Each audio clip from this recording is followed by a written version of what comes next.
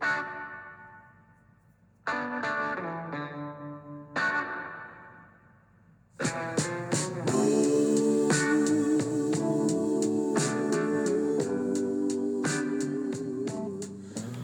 afternoon and welcome to the Marcus Today End of Day Report. My name is Henry Jennings and it is Tuesday the 27th of September, and for the day the index closed up a modest 26.8 points to 6,496.2, up 0.41%. Not a bad day all round, but we did see the bad stocks of yesterday being the good stocks of today, and the good stocks of yesterday being not so good today. We opened at 64.83. We had a high of 65.09.5 and a low of 64.72.5, but the market was reasonably steady throughout most of the late morning and afternoon session as we await plenty of CPI data and action in Europe and of course in the US dollar and the pound and various other currencies that are playing out at the moment. So it was relatively steady, but the resources which were clobbered yesterday had a much better day today. Some of that was because the Aussie dollar steadied around 65 cents. That shock absorber in the system is certainly helping our exporters who are selling things in US dollars. BHP was up 2.8%. We had Rio up 3%. We had Fortescue up 5.5%. South 32 in the base metals up 3.1%. And we also saw lithium stocks failing to be as depressed as yesterday. In fact, they were quite buoyant today. Alchem up 3.6%. We saw Pilbara up 6.1% and Mineral Resources up 5.8%. So some good news coming through in lithium stocks. Even BlueScope Steel managed a 2.7% rise today. And gold miners slightly better, although the gold price in Aussie dollar terms was weaker today. We saw Newcrest up 1.7% and Northern Star up 2.2%. So maybe we have seen the bottom in some of those gold miners. Energy stocks also bouncing back, especially in the coal sector, which had a very good day today. Whitehaven up 6.8%. New Hope or No Hope up 6.1%, and Yancoal up 1.7%. They did get all slammed yesterday, so some relief and some rallying today, bit of bottom picking there. Woodside up 1.6%, Santos up 1%. Not really much going on in those oil and gas stocks, but the coal stocks doing very well. The winners and grinners from yesterday were the banking sector, which were a little bit easier today, nothing too dramatic. ANZ managed a 0.5% rise though. Westpac down 0.6%, CBA down 0.2%, NABS down 0.3%, Macquarie, bit of a casualty today, down 0.9%. Insurers not doing too much at all, although IAG was up 1.6%, QBE unchanged. We also saw the ASX down 2.1% today as well.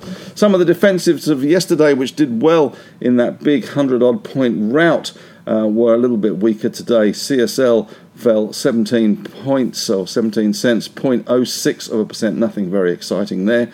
But Fisher & Paykel dropped 4.8% today, and we also saw Ramsay down 3.5%, falling away as well. REITs, easier. We did see 10-year yields hitting 4.06%. I'll repeat that. 10-year yields in Australia, 4.06%, taking its toll on Goodman Group, down 2.5%. We saw Scentre Group down 2.3%, Stockland down 1.5%, and Dexus down 3.1%. Even dull and boring stocks like Telstra came under a little pressure today, down 1.1%. REA, which has seen a few buyers recently, fell 2.5%. But the All-Tech Index pretty much unchanged today, with not really a huge amount going on. Woolies pretty much unchanged, down 0.3%. Wesfarmers was only down 3 cents or 0.07%, so nothing very exciting there. In corporate news, in terms of headlines, Poseidon had a nasty day today with an update on its DFS, down 8.3%.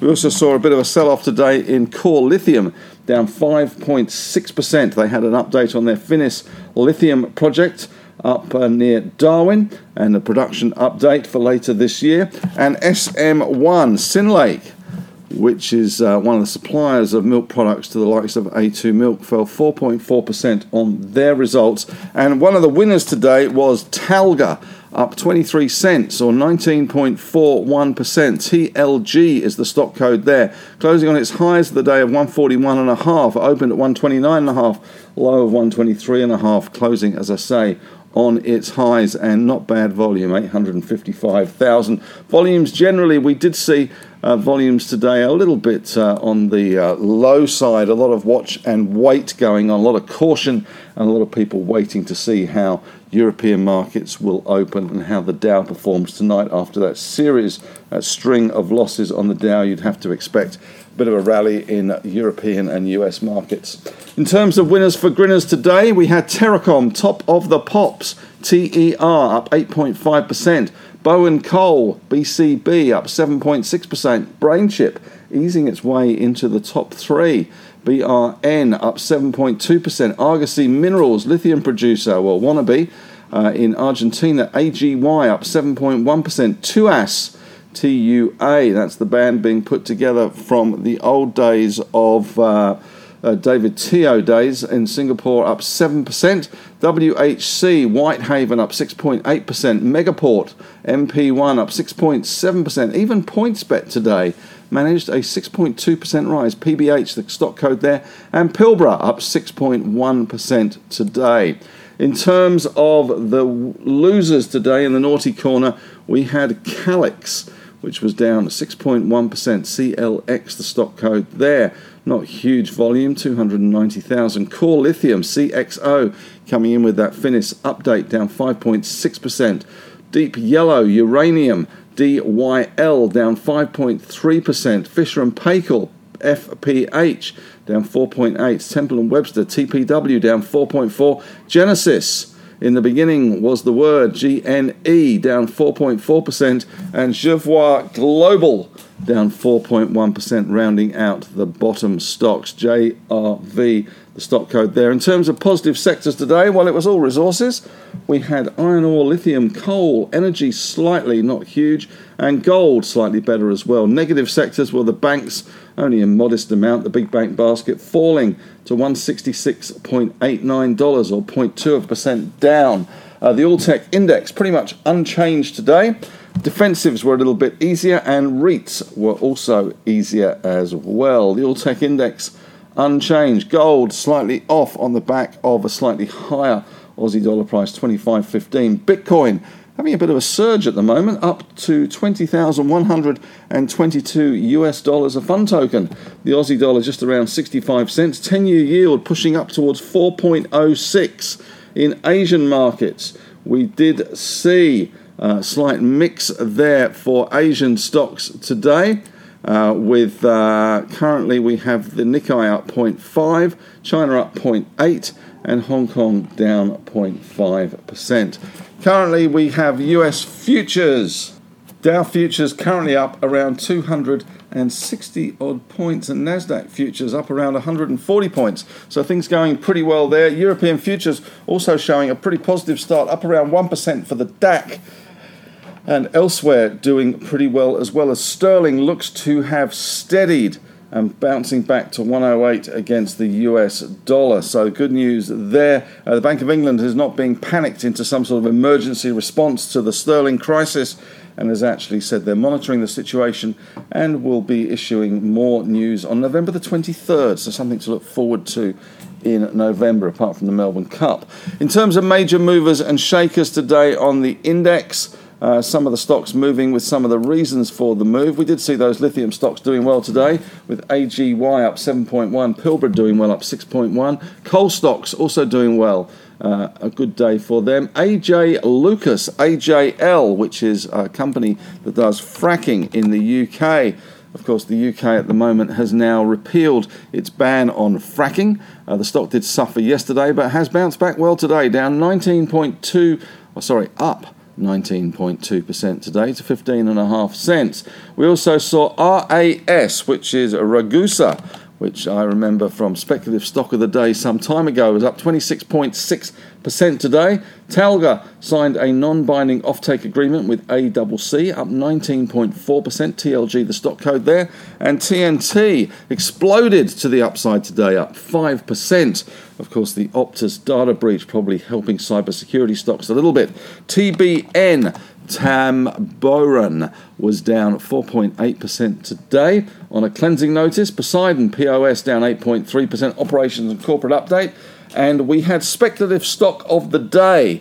This is a stock we highlighted yesterday. Dundas, not David Dundas, he hasn't got his blue jeans on, but they kicked another 42.35% today. DUN is the stock code there. 3.7 million shares traded, opened at 53, high of 77, a low of 50, and a close of 60.5. The Dunos, which are the Dundas Mineral Options for the 25th of February 2024, which has got a hell of a long time to run, they were up 100% today. So a high of 40 cents, a low of 19 cents, closing at 30 cents. So that's certainly one for the punters to keep an eye on. And in the news today, Regal Partners, RPL, has completed the retail component of its 1-for-5 entitlement offer, raising $8.4 million. Sayona Mining has awarded a 4-year Canadian $200 million mining operations contract to Elfornia and Fields. And Santos has confirmed Kumal, which is the PNG National Oil Company, offers to acquire 5% of PNG LNG for $1.4 billion. And AAC, which has Joe Lewis, not Sir Joe Lewis, but Joe Lewis, one of the men that broke the Bank of England with George Soros back in the 90s. He has over 50% now, but they have got a new boss. There's a new boss in town. David Harris, who has been the interim CEO, has been announced as the permanent CEO. He joined AAC in 2016.